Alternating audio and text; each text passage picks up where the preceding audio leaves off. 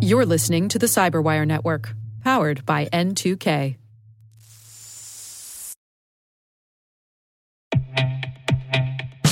With over 8,000 threat hunters analyzing over 65 trillion signals daily, Microsoft works tirelessly with the federal government to keep our nation's data secure.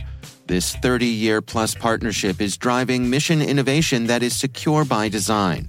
Whether optimizing your existing defenses or tackling advanced threats with AI, Microsoft gives you the intelligence and the automation you need to defend at mission scale.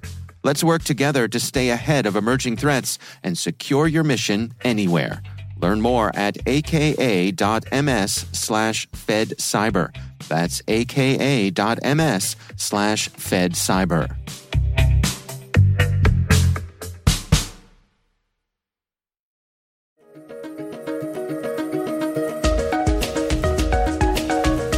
Hello, everyone, and welcome to the CyberWire's Research Saturday. I'm Dave Bittner, and this is our weekly conversation with researchers and analysts tracking down threats and vulnerabilities and solving some of the hard problems of protecting ourselves in a rapidly evolving cyberspace. Thanks for joining us.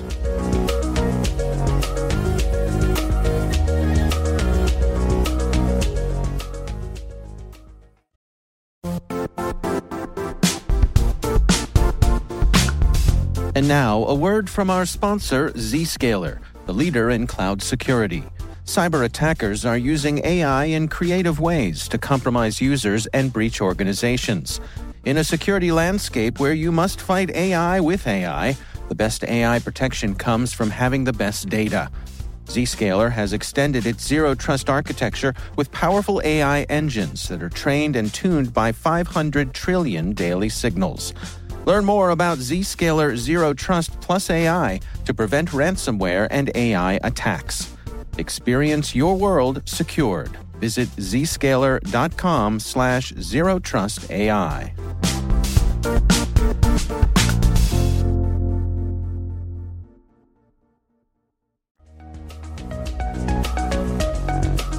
It's one of these well-known secrets, if you will. If you talk to anybody in the business that researches malware, we've all seen bots that, communicate back to their command and control using encryption.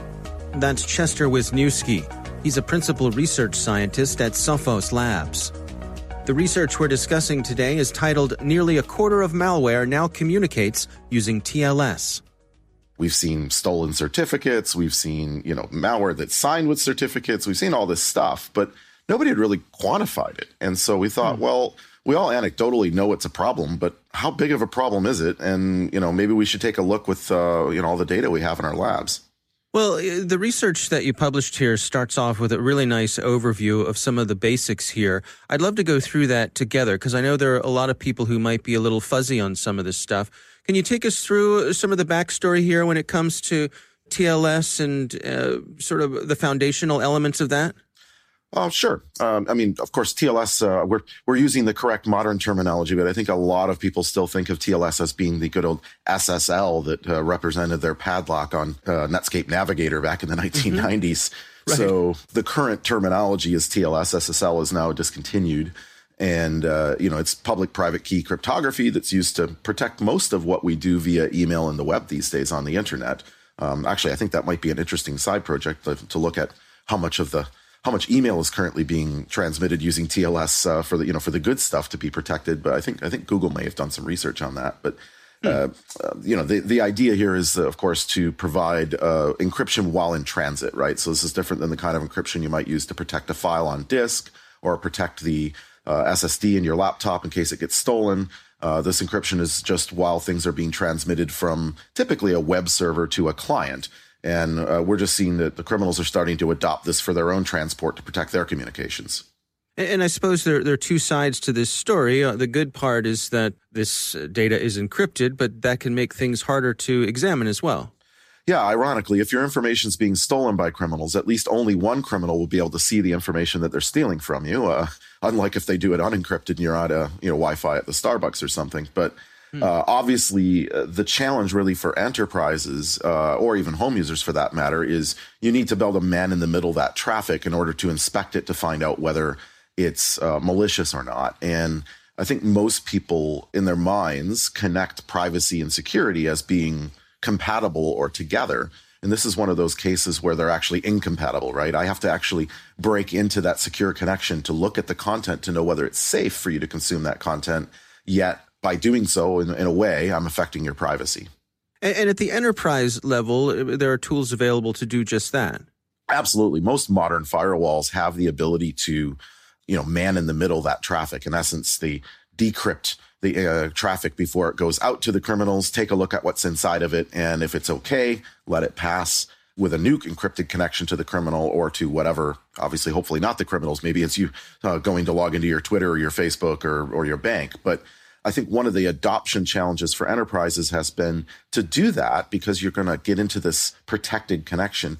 You have to deploy certificates. You have to deploy a private certificate authority certificate to all of the computers that are behind that firewall. And doing that in a large environment is quite a cumbersome activity. And the availability of those certificates, I mean, that's not a difficult thing to do these days. Yeah, you actually make a certificate on your own. You don't need to actually purchase one. In fact, you can't purchase one. The companies like VeriSign are not allowed to issue one that everybody in the world would trust. So you actually make an untrusted one of your own, and then you tell all your computers to trust it. And it's telling all the computers to trust it that's the challenging part. Now, one of the things that you track here in your publication is this shift that you've seen with more functions from the malware being orchestrated on the command and control server side. Can you give us some insights there?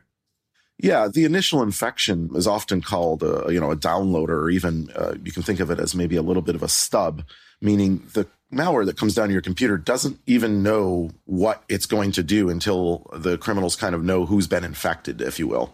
So the idea is they might want to turn you into a DDoS bot. They might want to ransom you. Maybe they want to use you to send some spam. They're not really sure until they determine who you are. Now, we don't really know why necessarily criminals decide to use one malware one place or one malware in another. But I did some research that I presented at RSA conference a couple years back that talked about this. And, we had found that things like maybe you've got a banking Trojan that's targeting a German bank. Well, you probably don't want to install that on machines in Singapore. You probably only want to install it on computers in Germany. So that's in essence what's happening is like you get infected with a little piece of code that just calls home and goes, what do I do? And then the malware controller decides, okay, I want you to load up this banking Trojan, or I want you to load up this ransom code. And so is the notion here that the less traffic that's being sent back and forth, the more under the radar these actors can stay? Well, the less traffic that's out there, that certainly is the case. In this case, I don't think they're doing it for stealth reasons. I think they're doing it to maximize their profit. The malware ecosystem has broken down into a lot of specialization over the last 15 years.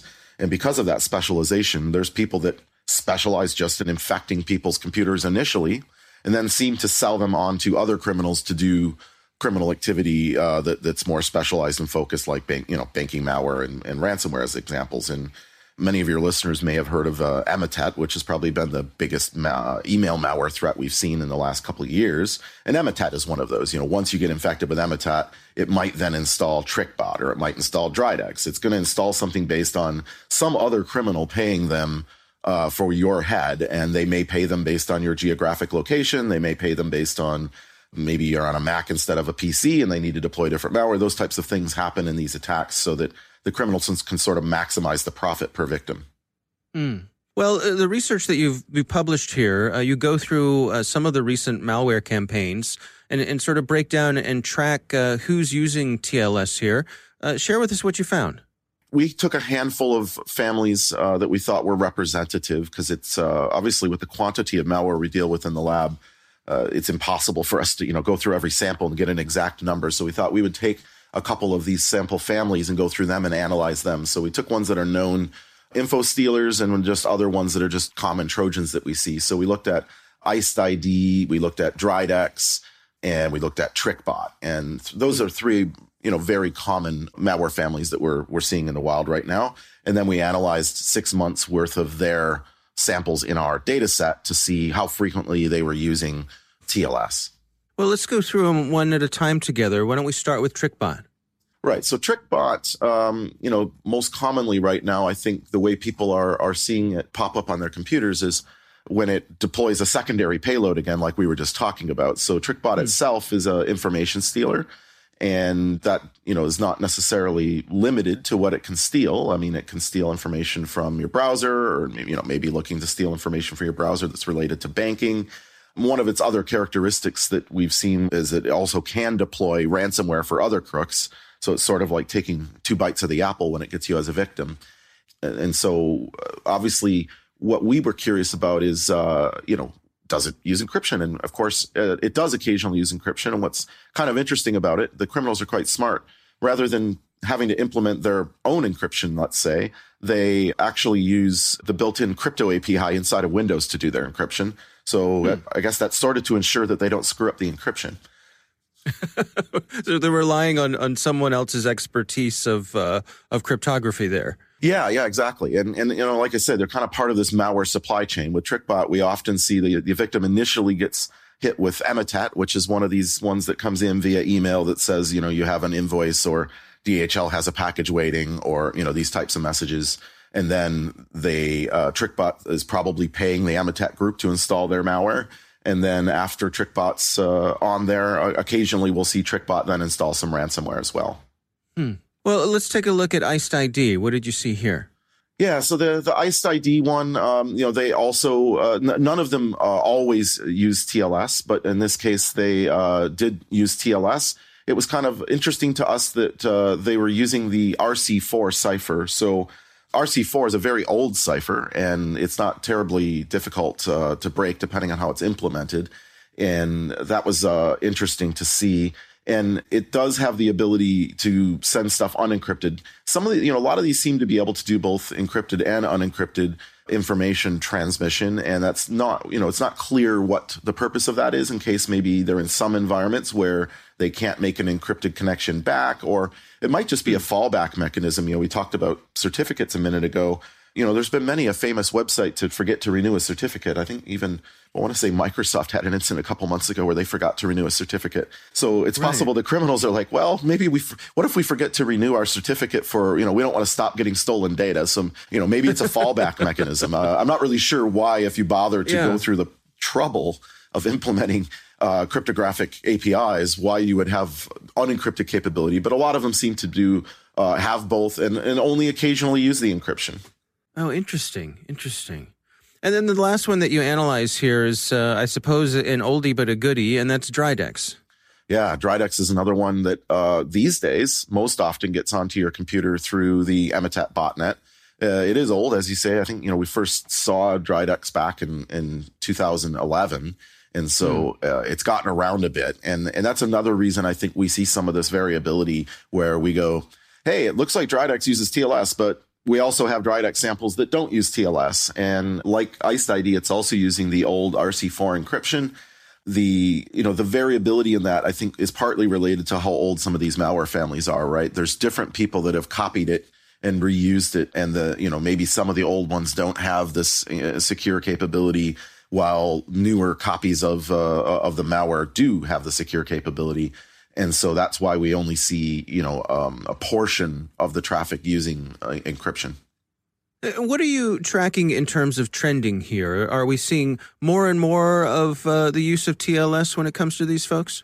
Well, being that this is one of the few reports that have been out there, and it's the first report we've published from samples at Sophos Labs, which means we have nothing to compare it to. It's all anecdotal. Certainly, anecdotally, it seems like we're seeing increasing use, especially amongst things that are stealing information. We know that a lot of companies are very carefully looking at data that's exfiltrated through their firewalls to try to remain compliant with regulations like GDPR. And now, of course, in the USA, we have CCPA.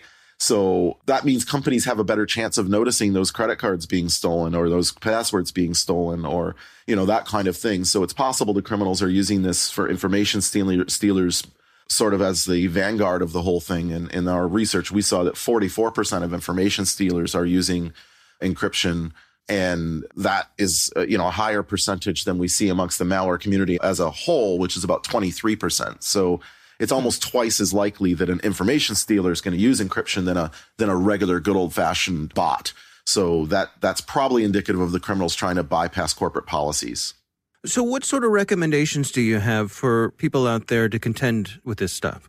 Well, I think, for everyday users at home, there's little that can be done other than, to run good quality endpoint protection on their computers that hopefully keeps track of a lot of these command and control servers and can, block access to them. I mean, some of them do some TLS interception as well. So consumers would have to kind of survey the market a bit for that. But on the enterprise side, I think it's clear that we need to be inspecting encrypted traffic traversing our firewalls. And if you haven't taken on that project yet, you need to take it on. There's different products out there that work differently depending on what brand of firewall or next generation UTM or firewall that you have on your network. But most of them have this capability. And if you're using one that doesn't, it's probably time to shop around because this is going to become increasingly important. That's Chester Wisniewski from Sophos Labs. The research is titled "Nearly a Quarter of Malware Now Communicates Using TLS."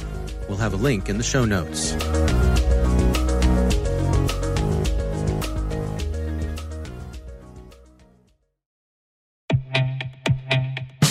And now a word from our sponsor, SpyCloud, the leader in operationalizing cybercrime analytics.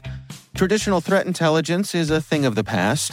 Cyber criminals are stealing vast amounts of credentials, session cookies, and financial data every day, and it's hard to keep up. SpyCloud is the trusted partner businesses turn to fully understand their darknet exposure risk and neutralize threats before it's too late. SpyCloud alerts your organization as soon as an employee or customer's data appears on the darknet, so you can act faster than bad actors to prevent cyber attacks like ransomware, session hijacking, account takeover, and online fraud. With insights from the industry's largest repository of recaptured data, protect the digital identities and systems most important to your business. Get your free corporate darknet exposure report at spycloud.com/cyberwire and see what information criminals have in their hands today. That's spycloud.com/cyberwire. The CyberWire Research Saturday is proudly produced in Maryland out of the startup studios of Data Tribe, where they're co-building the next generation of cybersecurity teams and technologies. Our amazing CyberWire team is Elliot Peltzman, Puru Prakash, Stefan Vaziri, Kelsey Bond, Tim Nodar, Joe Kerrigan, Carol Terrio, Ben Yellen, Nick Valecki, Gina Johnson, Bennett Moe, Chris Russell, John Petrick, Jennifer Iben, Rick Howard, Peter Kilpie, and I'm Dave Bittner. Thanks for listening.